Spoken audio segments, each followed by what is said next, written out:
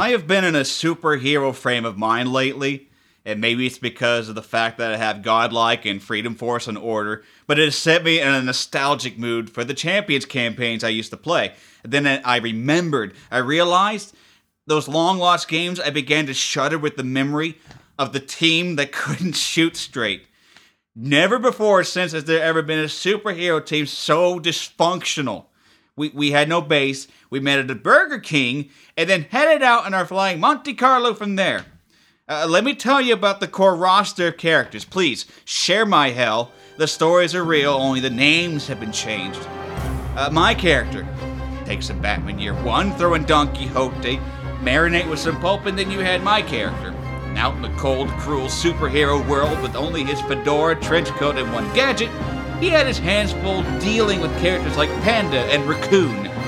I enjoyed playing a beginning hero, but he never really had the chance to develop as much as I would like. The infectious guy, and his power?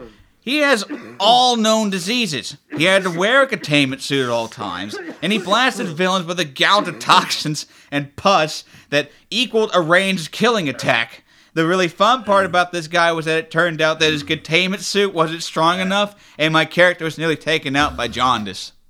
The insane killing machine. And how insane? The player lobbied for a ranged, hand-to-hand killing attack to properly simulate his character's deadliness. This crazy cyborg would just show up, fight and mostly kill the baddies, and then speed away. And who was he? Was he really on the team at all? I was never sure. The superhero inspired by the works of Ayn Rand. I admit, I know little of Rand's work, mainly because of the nightmare of this character, a mentalist named Atlas in honor of the book Atlas Shrugged, and when a fight broke out, he would hide and then fire off mental bolts while extolling the virtues of objectivism. The guy with a jetpack and a high-powered rifle. When combat broke out, he would zoom up into the air and start sniping. He had a kind of code against killing. He only killed villains if they fought back or if they sassed him. The dinosaur in the clip-on tie. I don't want to talk about this one, I just don't. The one-man rotating guest star.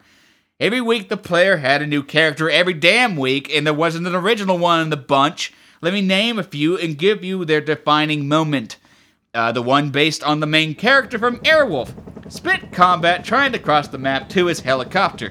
The one based on the main character from Street Hawk. Spent the entire combat zipping around the map on his super-powered motorcycle. One based on LSH's Ultra Boy. Died because he forgot that he couldn't use super strength and flight at the same time, and he tried to catch a crashing spacecraft. The one based on Lee Van Cleef's character from the TV show The Master. Since most of the character points were spent juicing his character's defensive combat value through the roof, he had no attacks that could hurt anything. He bounced around like a sterile flea, hitting one villain after the other until he was killed by a ranged attack. The one based on Julian Sands' character from the film Warlock. Skulked in the background and drained endurance points from any player character that wandered too close to him. The one based on Alpha Flight's leader, Guardian. I never knew why he was there since our team was based in New York. His whole thing is that he would kidnap unconscious supervillains to Canada for rehabilitation, and since all the villains were sexy females, my opinion was dubious. The blue-skinned, red-eyed fallen angel. An okay character, but the player insisted on making the character's secret identity himself. The little old lady with awesome mind control abilities.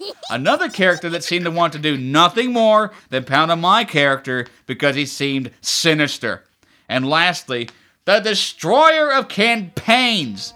With his combination of rules lawyering and outright cheating, this guy could unmake an Amber Diceless game. His character was supposed to just be a guy in a powered suit, but his merciless point whoring created an unstoppable juggernaut. And how unstoppable? Well, how about a knockback that sent NPCs off the map?